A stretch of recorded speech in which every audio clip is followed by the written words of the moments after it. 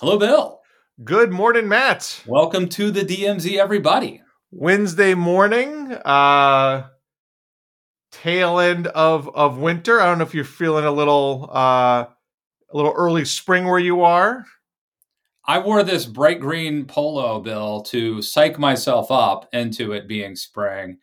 What is super cool is that I have this deck that is covered by other parts of my house, so there's no wind. And if you sit out there in the sun, it feels about 20 degrees warmer than it is. So I am able to if it's sunny out, I am able to pretend that it's spring. And man, I am not ashamed of playing Kenny Chesney and the Beach Boys and Jimmy Buffett and Bob Marley. And I'm sure my neighbors hate it. Yeah, this list is getting worse as it goes along. Well, it's in the eye of the listener, I guess the ear of the listener, whatever. You know what I'm saying. But anyway, I'm a summer guy. I'm a spring guy. I'm actually going to Miami in a couple of weeks, Bill. I don't think it's going to interfere what you and I do. Okay. But then when I come back, it's game on for spring. How about you, Bill? I've never been to Miami. I go to Miami at least once a year. I've only been to, Orlando, Tampa. I've never gone south. Oh, you got it. You got to go to Palm Beach. You got to go to Miami. That's where it's a different country down there. That's the scene. So what are things like up in your neck of the woods? Well, this is as we've talked about many times. This is Sugar Shack season. This is maple syrup season. This is when the sap is flowing. But my kids now, if you're going to go to the Sugar Shacks, these are places that open for like 6 weeks. And again, just to be clear for people who don't know, these are basically sex masseuse situation, right? These are places that sell maple syrup. Oh, and for only 6 weeks in the year, they're open for breakfast, like just breakfast. Pancakes, waffles, bacon, eggs. Not a huge menu, not fancy. These are places that aren't even outfitted to be, properly heated over the course of a year. You bundle up. There's enough residual warmth from the maple syrup boiler, and that's it. And this was always tradition to check out as many Sugar Shacks as possible during this time. My kids are now at that tweeny age, where tween/early teenage, where I can't get them up in the morning to do that sort of thing anymore. So I'm missing out. I'm not getting my full quota of Western Mass maple syrup. But those who do want this sort of thing should come up now. They would get up for a Sugar Shack, though. I'm sure if there were like pancakes and syrup involved, I think they would get up. No, they would go at 11 or 12, but the Sugar Shacks, you can't do that. You got to get there first thing. Otherwise, the line's out the door. Now, I have made the strategic error in alerting them to the existence of IHOP, which is about 20 minutes for me. And it is not proper, it's not pure maple syrup. And I there was an IHOP near where I grew up as a kid that I went to, all the time. And I don't know if it's because I'm older and wiser or things have actually changed. But I think IHOP is markedly worse than it used to be. Yeah, it's hard to say. Probably gotten worse, but it could just be, the through the eyes of a child, the taste buds of a child. I have to say, I think that the Sugar Shack idea is much more romantic and quaint and appealing to me than the IHOP. I do like, there was a Pat Buchanan line that I always think of where he said that Bill Clinton's only foreign policy experience comes from once having dined at the International House of Pancakes, which I always thought was a good line. They don't have all the international dishes anymore. That was always kind of the thing, right? I did slightly off topic, but I recently learned that our government has something called the Waffle House rule. Do you know about this? Like, if there is a tornado or a hurricane or something that hits your community, Yes, I have heard about if this. the Waffle House is still open, Right. then I guess that means you're not a level 10. You're still, because I guess they can stay open when nobody else can stay open. Now, man, I could talk pancakes all day. And waffles. And waffles. What do you like better, a pancake or a waffle? I like a pancake better. It's one of the main annoying things about my children is that they don't agree on that. That one likes pancakes and one likes waffles. So when I'm making one, they're mad that I'm not doing the other. A waffle is crisper. It doesn't get as soggy. And there's also the little divots allow for the syrup to collect in there, which is delicious as well. That was an old Mitch Hedberg joke, how he liked waffles because they were syrup traps. He was good, man. You ain't going anywhere. I like that guy. He must have been dead now for 15 years. I forget when he died. I don't want to. It feels new to me because these are people who are younger than me. So, but I really don't remember when he passed. But I feel like we are avoiding the elephant in the room here, Matt. What is that? Your friend Tucker Carlson continues to be a bit of an issue. Well, you may just not understand him, Bill. I think you're being a little tough on him, but why don't you tell us what?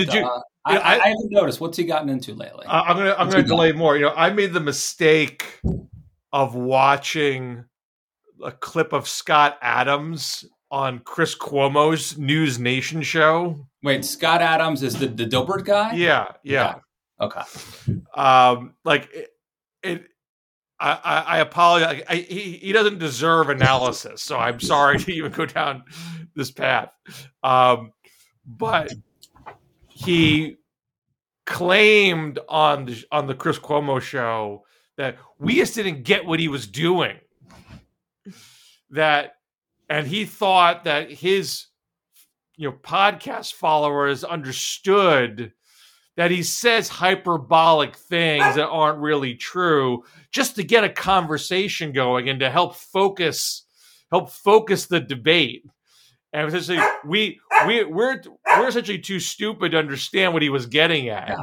This is the old hey, I'm just a comedian, man, Jon Stewart thing. This is what really annoyed me at the rise of the alt-right and the trolling on Twitter, where it was this sort of plausible deniability. You could say outrageous, crazy, evil things, and then if anyone called you on it, you'd be like, you just don't get it, normie. You don't get my humor, man. I'm just trolling.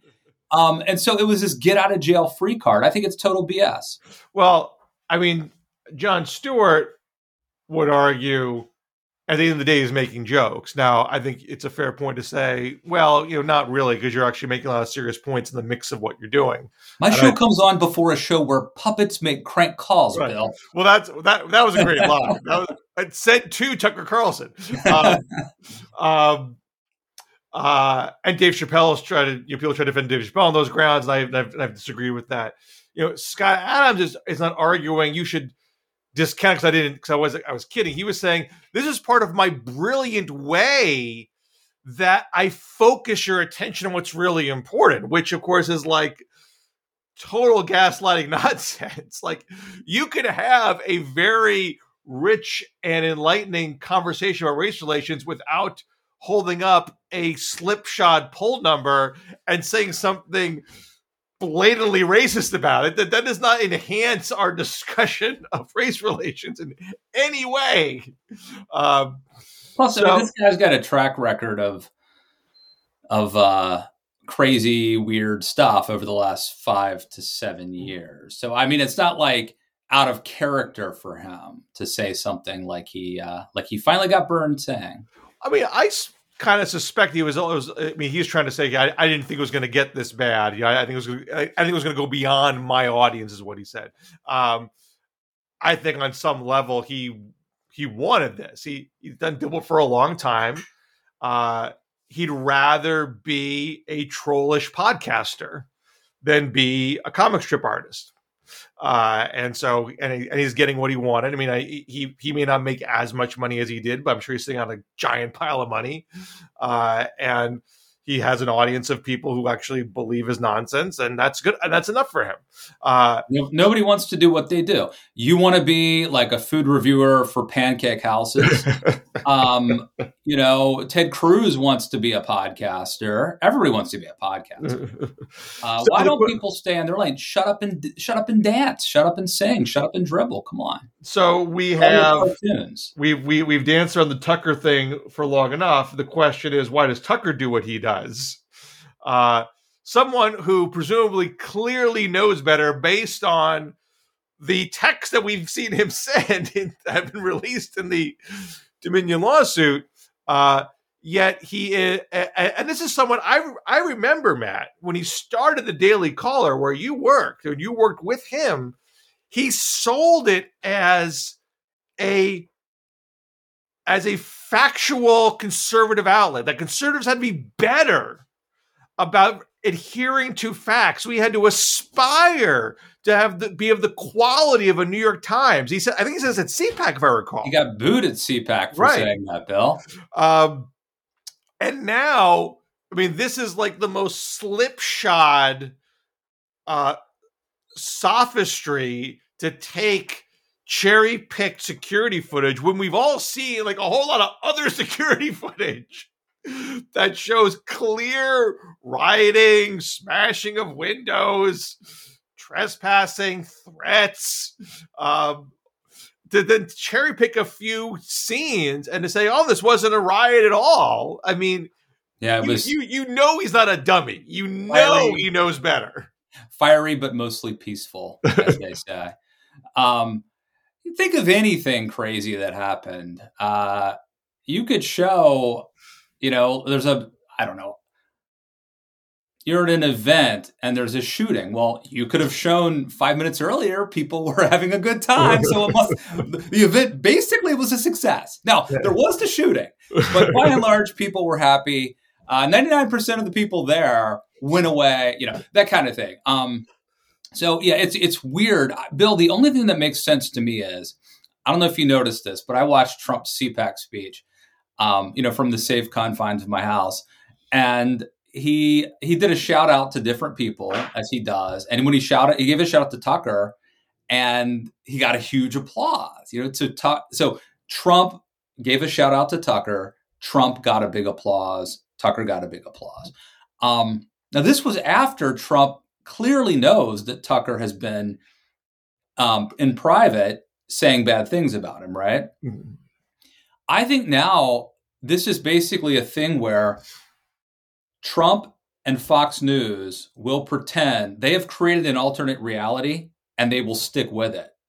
And so the only thing that matters is what they say, what they admit to be true, and what they show on Fox News. And if it doesn't fit into those categories, it didn't happen. So Trump is going to pretend that Tucker never said those mean things about him because that's fake news, right? The only thing that's real is what it ain't real if I don't say it's real. The Trump thing confused me. At CPAC, Steve Bannon was taking shots at Fox News. He was lifting the veil.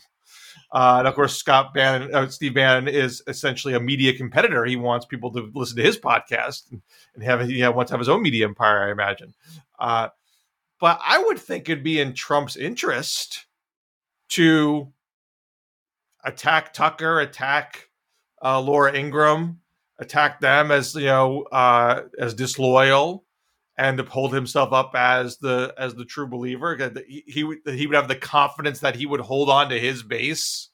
I think he wouldn't lose them to Tucker, because Tucker's the one who's being, I'm sorry to be blunt here, being two-faced. But to your point, I mean, what you're saying seems accurate, that they're deciding they're better united than divided. And they've decided that if it's only, they live in this alternate universe, and the only thing that's real is what they allow to be real. And what is real is what they say on air and what they say publicly. And it's kayfabe, in wrestling vernacular, kayfabe, but they don't break kayfabe. And if they ever get caught doing it, they pretend like it never happened. It's not real if it's not existing in this universe. It's very weird. I do think that Trump is going to and will continue to like work the refs at Fox News to try to make it more Trumpy, but I don't think he has yet turned against Tucker, Laura, Hannity. To get back to Tucker, I mean, he has always, he's never like attached himself to the hip to Trump.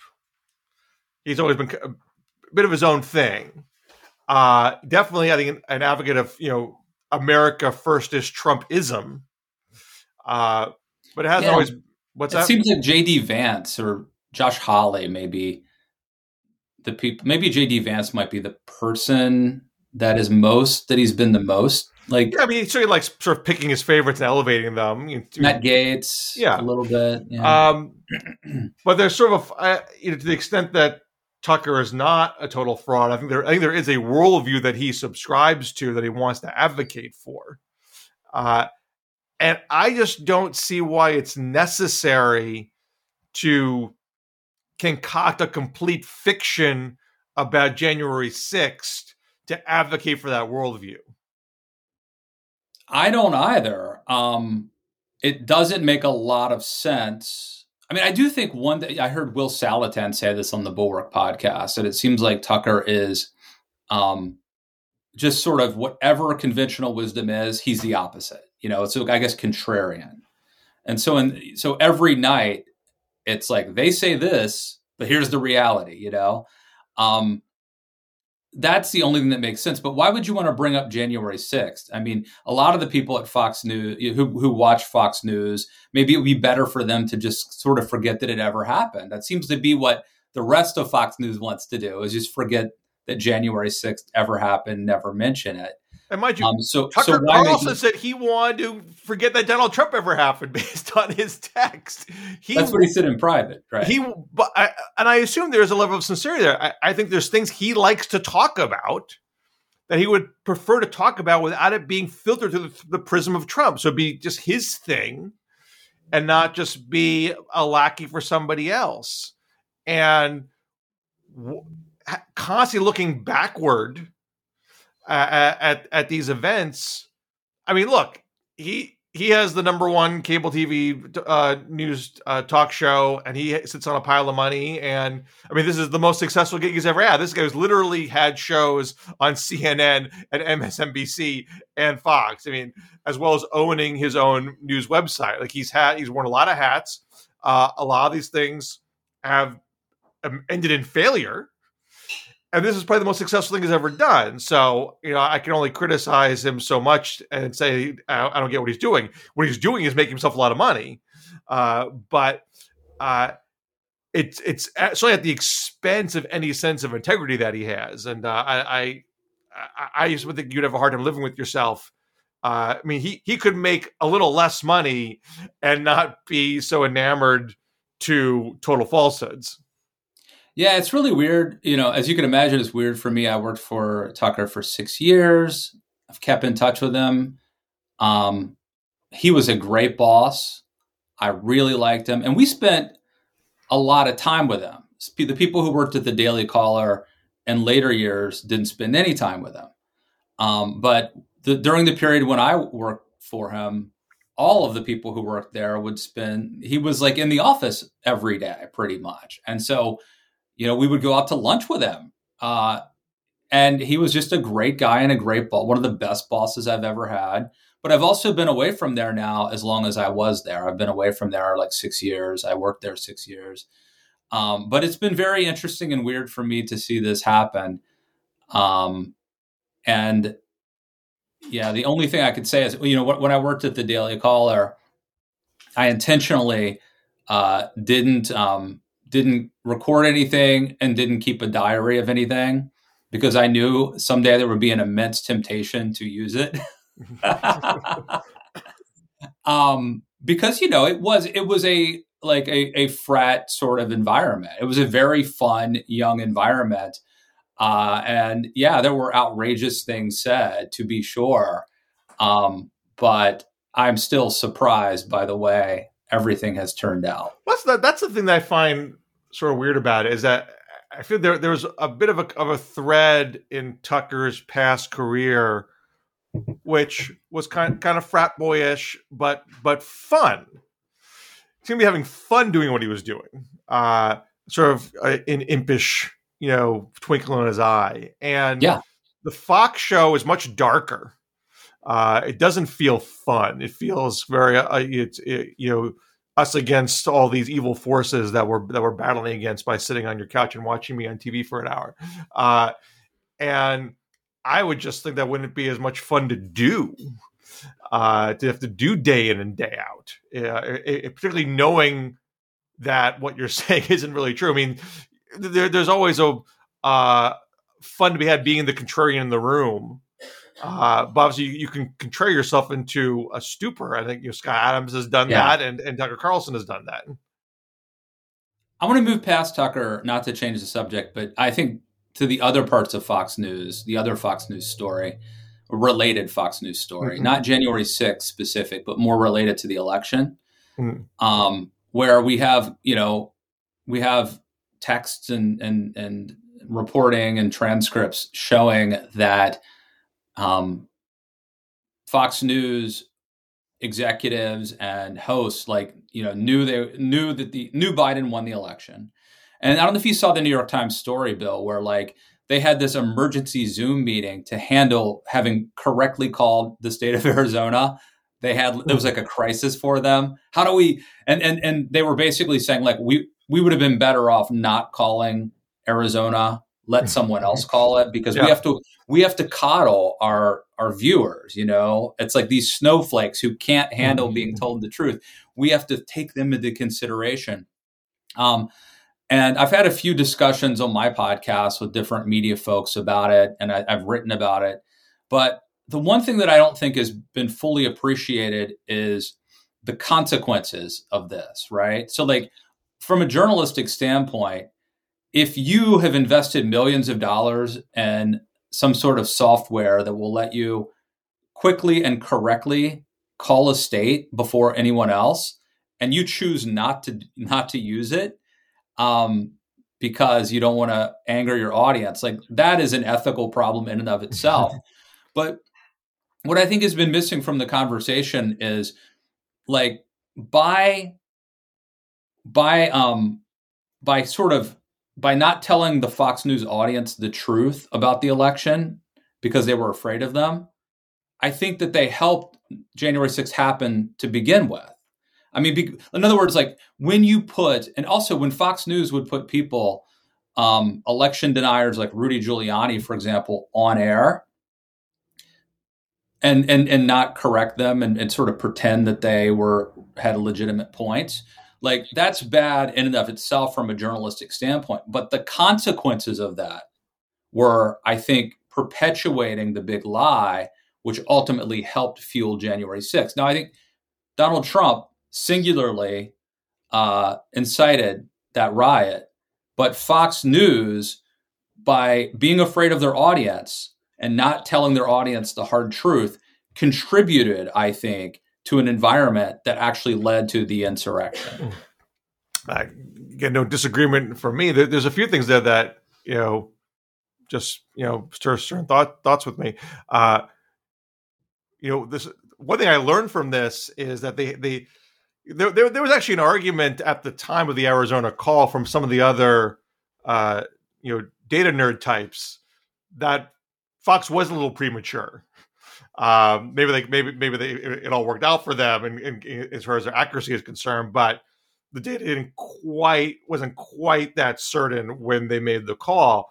What we learned in what's been released is that they felt they had a super duper call system, that they built something extra special that others didn't have, that allowed them to make that call. I don't know what it is. I don't know. Yeah, they had apparently invested millions of dollars in some new, this is the decision desk, which was run by Bill Salmon, headed, I guess, sort of the guy implementing it was Chris Stirewalt.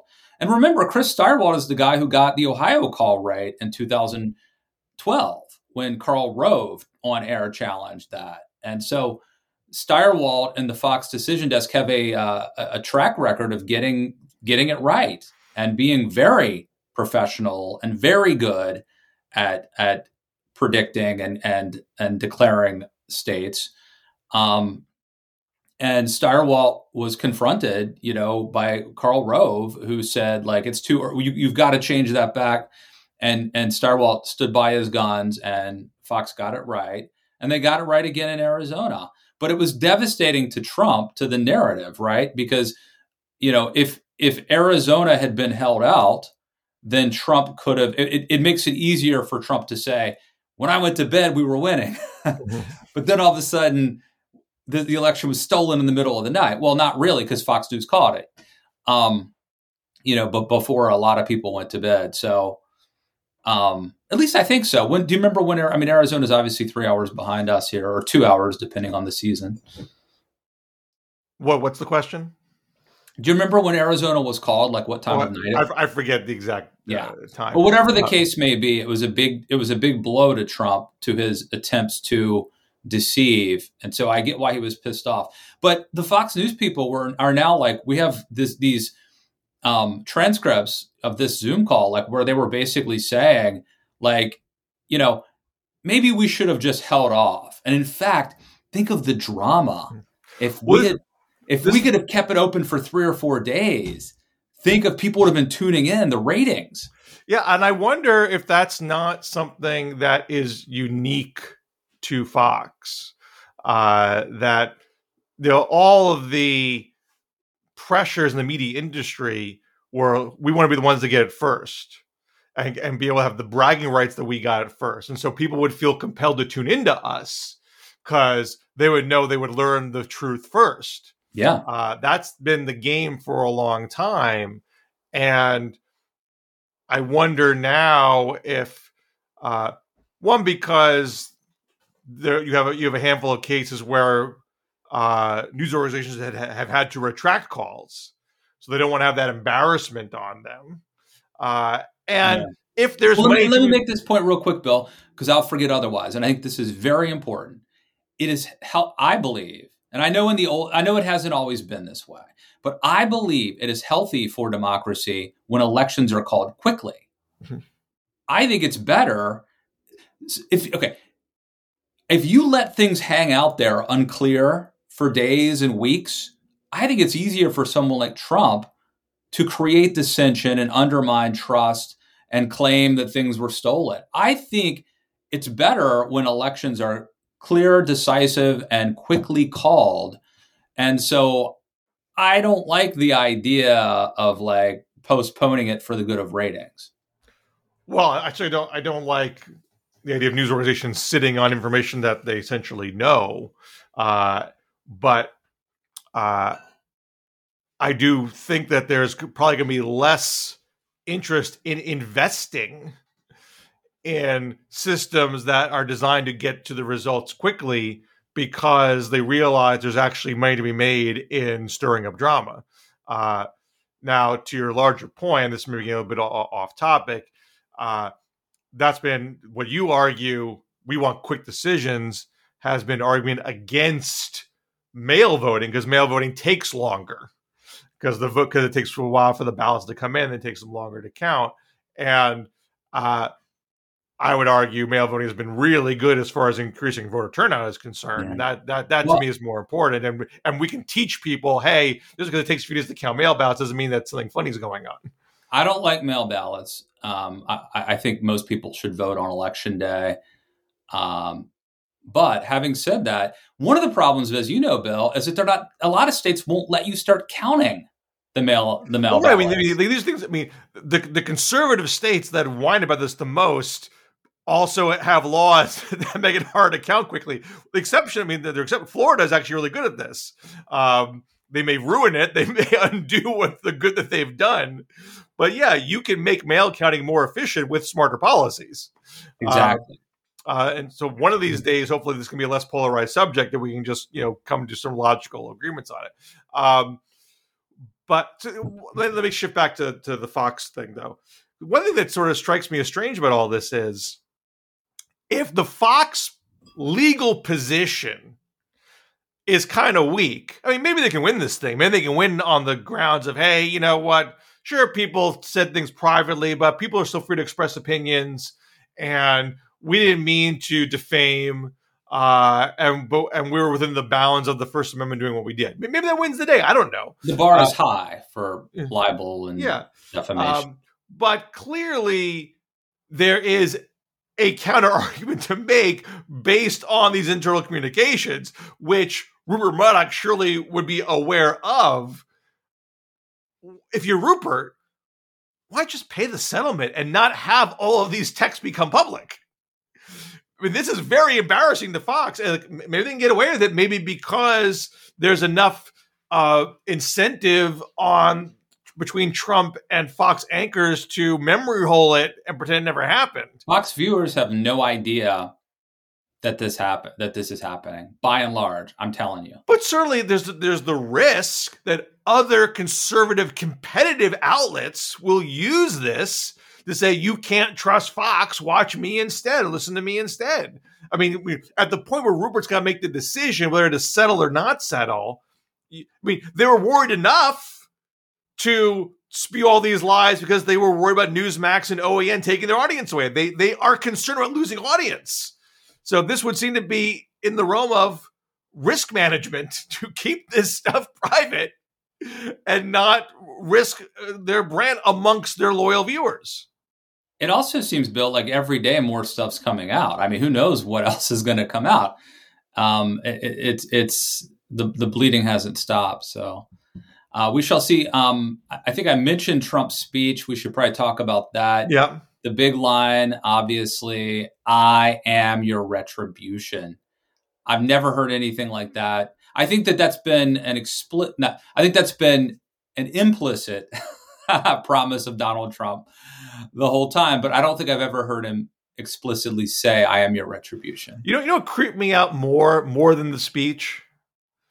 That there is this music video with Trump saying the Pledge of Allegiance. I think it was the Pledge of Allegiance over the J6 prison choir singing the Star Spangled Banner, but not just singing it like in kind of like a Soaring Eagles way, in this kind of like dark, kind of Soviet way. Wow. And I think it was shared on Trump's social media. I apologize if I got that incorrect. But the one that a J6 prison choir exists, number one, and that Trump would be encouraging people to listen to the J6 prison choir. Wait, this is probably like the New York PD, the NYPD choir. Perhaps it doesn't really exist. I was upset to learn that there were no boys of the NYPD choir. Well, there is a NYPD group that sings. It's not called the NYPD choir. There is something that exists that involves police officers. I don't think it's an official thing. Well, whatever the case may be, Bill, these people are political prisoners. This goes back to the Tucker thing, right? I mean, the idea that Ashley Babbitt was murdered. It's just so bizarre. Like, it would be one, there's so many different narratives, right? Well, it was just peaceful. It was a picnic, but they were stoked, invited in by undercover deep state, FBI agents, but the people were heroes and martyrs, and let's start a choir to celebrate them. You know what's also weird about the Trump speech, though, that this is less dark, is that he had policy ideas in the speech. One was baby bonuses, which is love babies. It's like a Cory Booker thing, and and he also repeated, we're not going to cut Social Security, Medicare. There has, and this has been sort of was a Steve Bannon project. We're going to orient the Republican Party away from narrow, limited government, low taxes kind of libertarian philosophy towards something more populist that is not afraid of spending money if it's going to go to our people. And is this, can Trump pull that off? Is it actually useful for Trump to try to meld the darker retribution argument with a policy, or do enough people actually care about the policy stuff for that to really work, and to paint DeSantis as, he's one of those Reagan Republicans. He's one of those Reagan Republicans. He's not going to do anything for you. He's like, he says he's anti-woke, but he's too trapped in these old school budget cutting philosophies to actually do anything for you. Is that smart on Trump's part? Yes, I think so. I think it's a smart move. But you like DeSantis' speech at the Reagan Library, right? What I saw, I did. I mean, he put out this video, this sort of montage video of his speech, and what I saw, I liked. And but I think you'll see me every once in a while tweet, I would vote for this Ron DeSantis. And that was the Ron DeSantis I would vote for. But there's another Ron DeSantis also, right, running around doing things that I don't like and that make me nervous. It does seem like, as the race stands, Trump has the edge. I think the tide has turned, at least for me, toward Trump. I mean, I have my friend Jamie Weinstein has always said, he's been saying the whole time, Trump's going to win. It's not going to be close. Like, get with, he's been making that argument the whole time.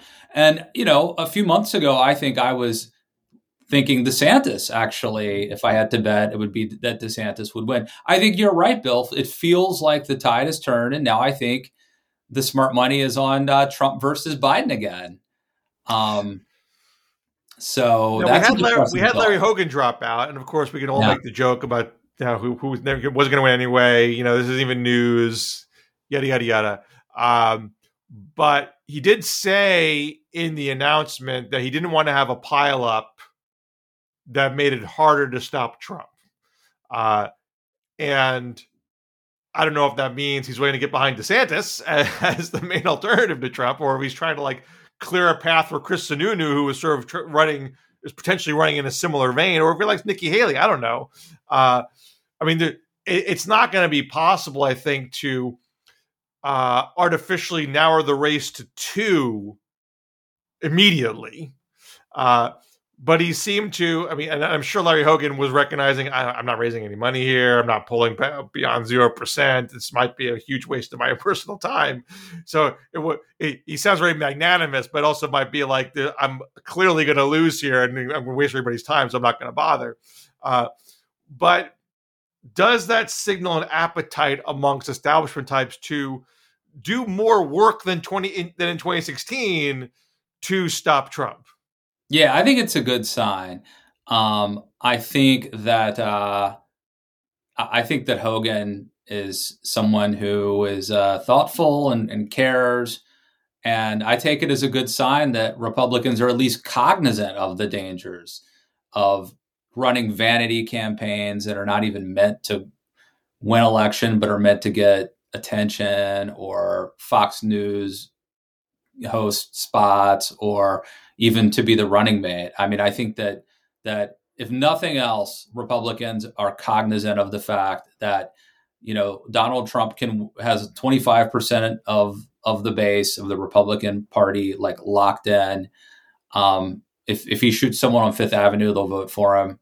And so he could win with a plurality if there's a lot of candidates splitting their votes. And so I think Hogan look, it might have been nice to see him on stage in a debate, taking it to Trump. But I think he did sort of the responsible thing. To circle back to the broader primary race, let's all stipulate it's all very early. We're all kind of flying blind. Poll numbers shouldn't be treated as gospel at this point. There's a lot of fuzziness still and softness in people's perception of things. So don't take this to mean something definitive for me. But it seems like Trump is still holding on to 35-40% of the Republican electorate. And if you test Trump and DeSantis in a two-way, DeSantis can win those, but we're not in a two-way. We're not going to be in a two-way right away. DeSantis might think, I just got to outlast Nikki Haley and Tim Scott or Pompeo or Kristen or whoever because I'm number two and I'll have more money. So I'll just wait them out. And once they drop off, I will pick up their votes because they will take me over Trump. And I think he should worry that it's not going to be that simple, because at the point when some of the also-rans might drop off after Iowa and New Hampshire, there's enough people out there who like both Trump and DeSantis. And if Trump is in first place, people might jump off the DeSantis bandwagon onto Trump's. Mm-hmm. So I don't think DeSantis can assume his people are so firm that they'll wait along with him for the third, fourth, fifth place candidates to drop. He needs to find a way to take votes from Trump early. Maybe not this week, but I don't think he can wait around to just consolidate the rest, because Trump's appeal might be durable, that DeSantis can't hold on to what he has, that where there's overlap. And two, it may be that people who like Haley or Sununu or Pompeo or Scott or whoever can't abide by DeSantis at the end of the day. There's enough about him that's controversial that they'll refrain from jumping onto that bandwagon. So I think DeSantis obviously starts the race in relatively good shape compared to other non-Trump candidates. But he's got to figure out how to take the fight to Trump, which is not an easy thing to strategize. Yeah, I feel like we're going to know about, once DeSantis gets in within a month, I think we'll know, right? We're not going to know definitively, but it's either going to take off or it's not in the polls. And that will tell us a lot. So, what do you think? By Labor Day or something, we should definitely have a pretty good handle on, is Trump going to just walk away with this again? Or is DeSantis going to give him a run? It's so hard to game this out because, typically you'd say, well, it's early. People aren't paying attention. Things can change. Just because you're ahead in the summers mean you're going to be ahead, in January or February. And that is sometimes true and sometimes not true. Sometimes the front runner all the way through, and sometimes there's a lot of volatility and late breaking things happen. And, people, past Republican primaries, you'd have these boomlets. You'd have a Ben Carson boomlet or a Herman Cain boomlet or a Michelle Bachmann boomlet. And they wouldn't be able to, Mike Huckabee, they'd have their moment in the sun and they couldn't stand the scrutiny and they'd fade away. Now you have a figure in Donald Trump who is a very known commodity. And the race is on. He is campaigning. He is attacking his opponents. It's not as intense as it is going to get, but it's not a non-existent campaign right now. And I think the first debates are scheduled July or August. The RNC debates. So, yeah. I don't know if are the dates official, or is it just we're going to do one in July? I don't know how firm it is. I haven't paid attention closely enough. But it is typical that we've been having debates, in the summer, in the year before, Yeah. Iowa, New Hampshire. So I would expect that to occur. And so once those have happened, and you're getting into the Labor Day, things might be kind of gelling at that point. I'm not saying that means like whoever's ahead in September, like it's all over. But I just think if you're DeSantis or anybody else, you can't tell yourself, I'm just going to wait till December to really, lay into him. Yeah. No. Because things could solidify. I feel like by Labor Day, I will have a sense for is DeSantis going to have a legit shot at this or not. But you don't have to wait till then to tune in. Please keep checking us out each week, as we will clearly change our minds. And I do have to make one correction, Bill. I think I said Trump has 25% of the Republican base. As you pointed out, it's like 35%. Not insurmountable. Depending on the poll, But it seems to be about 35% that is his floor. So it's not insurmountable, but that's, I don't think you could peel those people off. So he starts off with that. It's going to be super interesting to watch. And I would love to get excited about Ron DeSantis. And there's a side of him, like I said, that is exciting.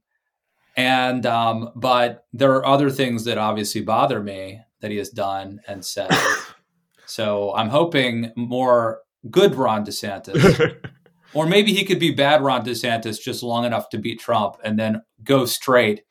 That's the hope of the Reagan Republican, that when you see these articles about how DeSantis was more of a traditional conservative when he was in Congress, maybe that's the real Ron DeSantis. Maybe that will come out. Our best hope is that he's lying now. He's a phony now. But there's still nobody, below that too. There's no second tier Republican that you really love right now. No, I can't love any of these people anymore, Bill. My, the last time by the way, the worst thing you can do is drink the Kool-Aid for one of these candidates. I mean, I really liked Newt, even though I knew he was flawed. I really liked Rick Perry. Probably drank the Kool-Aid too much from Marco. And it's a bad look. When I look back, I have to say this. I write 3 columns a week, Bill. So I write, I don't know, I'm not good at math, a lot of columns a year. So over the last 10 years, I've written thousands of columns. And when I look back, and if I'm mean to somebody, I almost never regret it. They almost always prove me, like being mean to them and criticizing them almost always ages well. What doesn't age well is saying nice things about people in this business. I regret the fawning Marco pieces. Those are pathetic. It's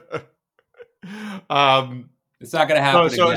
So that's unfortunate, because now you're gun shy to fawn over somebody now. You don't want to go all in for a candidate at this stage. I'm trying to think of the movie Almost Famous, the phone call to the Rolling Stone, former Rolling Stone reporter. But they'll never love you back, Bill. Basically, and I think I've just become jaded. My wife, is a Republican political consultant, and I've been doing this for a long time. And I've pretty much learned that all politicians are bad. Some are worse than others. I hold Reagan up on a certain pedestal, and I think he was very special. But by and large, I mean, even a conservative. I actually just read the H.W. Brand's Reagan book for my presidential book club. I mean, plenty of compromising, plenty of splitting the difference with Democrats. There's obviously the whole Iran-Contra business. Like, I mean, you can still love Reagan and say, hey, you won the Cold War, what have you. But you can't objectively say like he was like untouchable and pure every step of the way. No, I mean, we're all humans and everyone's flawed. But I think that my rule basically is politicians are all egomaniacs. And I don't like them. And, I think some of Larry Hogan, I commend him for the job he did in Maryland. I'm sure there's some flaws as well, but by and large, he's someone that I respect. But,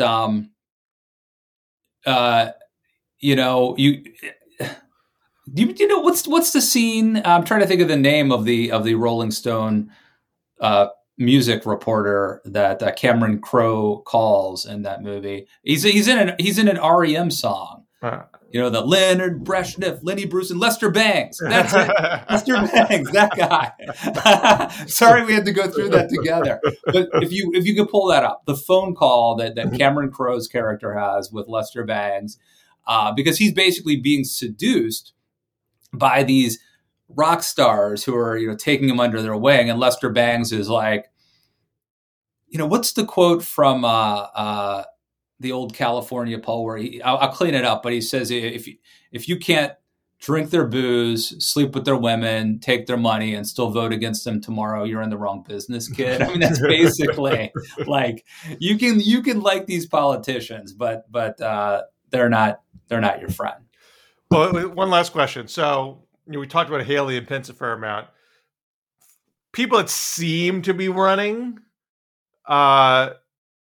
look like Pompeo, Sununu, and Tim Scott. I'm not convinced about Youngkin, quite frankly. Maybe you would, but I'm not seeing him do a lot right now. It's a strategy, Bill. Could be. Between Pompeo, Scott, and Sununu, is there one there do you feel like you got a little bit of hope for? Between those three? Yeah. I think Tim Scott. I like Tim Scott. And I know I just said I hate all politicians, but I like Tim Scott. He's hard not to like. I've talked to him, heard him speak many times. He's inspiring, uplifting. It would be amazing to have, I don't know if he has, I'm not saying he doesn't. I just don't know if he has the killer instinct he will need, and if he has the sort of wonky chops that he might need. Not that Donald Trump has them, but man, I like the optimism. I like the inspiration, and it would be very refreshing to have a president like that. I kind of see him flinching from actually running for those reasons, but he's doing things that you would do to prepare for a run. He's the kind of candidate that a younger, more naive Matt Lewis would have fallen in love with and would have gone, all in. And that's not going to happen now because Trump has basically tarnished so many, whether in different ways. So maybe you have a fearless heart, man. A fearless heart just comes back for more. Well, I do this for the readers, Bill, and the listeners out there. I don't do it for the politicians. So. All right, let's end it there. Anything you got to plug, Matt? Check out the podcast, Matt Lewis and the News. Read me at the Daily Beast. I think follow us on Twitter at DMZ Show. I do have a piece at the Washington Monthly that went up yesterday about Joe Biden and fracking, where I make the case that he has broken his pledge to stop new permits on frack natural gas, and that's actually a good thing because it is helping Europe resist Russia, and natural gas is serving as a bridge fuel as intended to reduce coal consumption while allowing renewable energies to ramp up in a relatively smooth transition. Obviously, a case that everybody's going to want to embrace, but I like it. But check it out. I'm with you on that. Frack, yes, let's do it. And by the way, I praised your president, Joe Biden, my president too, I guess. Mm-hmm. I praised him for standing up to the D.C. City Council, who wanted to pass this soft on crime bill, which the mayor of Washington, D.C. opposed, but I think it passed. She vetoed it, and she was overridden. They overrode her veto 12-1, something like that. It was really bad. It would have DC's got a crime problem right now, pretty bad, and it would have lowered penalties for all sorts of things, including carjacking. And so kudos to Joe Biden. I've criticized him a lot. I give him credit for a mini Sister Soldier moment. And I think it's good politics. I think it's the right thing to do. And I'm not falling in love with that guy either. Now, the city council's already backed down. Yeah. So they're going to, should Republicans twist the knife and pass the resolution anyway, since they've already won the argument? I don't know. I'm just glad it's not going to pass. I mean, Washington, D.C. has gotten really bad. And you can understand why Democrats don't. I think this is the first time a president has intervened in like 38 years or something like that. Because I mean, you can understand why why a Democratic president would not want to like override the city government, right? Because Democrats ostensibly believe in statehood for Washington, D.C. and in home rule. And Biden basically said, well, I'm for statehood, but this is horrible. We can't be soft on crime. Coming on the heels of Lori Lightfoot's loss in Chicago, the mayor who lost re-election last week, clearly the right political move for Joe Biden, and I think the right thing to do. Although I do think we need to be a little careful. I think you're right that Biden did the politically wise thing, despite the upset it caused on the left, because Democrats can't be pegged as soft on crime. It's very damaging. Lori Lightfoot is an interesting case study because she wasn't abolished the police, and she was trying to argue that she was a police reformer, but she still was taking crime seriously, and that crime was coming down after it peaked earlier. And the two people that made the runoff, you have Paul Vallas, who was running as being backed by the Fraternal Order of Police and trying to have tough on crime, and Brandon Johnson, who's more from the left, and essentially wants to redirect resources away from the police. He's trying to frame it better. He's not saying defund the police. He's saying let's be tough and smart and put more money into mental health services so police can focus on violent crime. That's the way he's framing it. But he's coming in more left than Lori Lightfoot was. And we don't know who's going to win that race yet, although I just saw one poll. I don't know how good a poll it was that had Vallas leading, but with a big undecided contingent. So it's still, jury's still out what Chicago voters want. Yeah. But I do still agree with the larger point that it would not have been good for Biden to defend reduction of carjacking penalties, even though, the argument from the left has been, well, they're reducing it from 40 years to 24. It's still a pretty bad sentence. Yes, but since there is a current carjacking problem in D.C., it's not the best time to reduce that penalty. And nobody's going to get 40 years. I mean, you say 40, they get 20, that kind of thing. But dude, a couple years ago, when it was just starting to get bad in D.C. again, not as bad as it is now, like my driver, while I was on CNN, my driver thwarted a carjacking attempt. And when I came out of the studio, there were like 3 police cars there with sirens going, interviewing him. So, that's anecdotal, but the data back in this DC crime is very problematic, very serious. And the idea of softening penalties for crimes at this moment is insane. Even if you put aside the moral component, politically, it's absurd. And so, kudos to Biden. I've been encouraging Biden for a long time to do this kind of stuff. He did it. Good for him. It's the third year of a Democratic presidency, and that's when this stuff happens. So they finally start listening. I'm guessing he must be watching our videos. But he must. All right.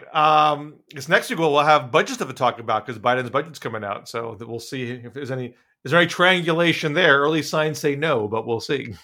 Can't wait for that discussion, Bill. I'll let you take the lead on that one. All right. Till next week. See you back here in the DMZ. Take care.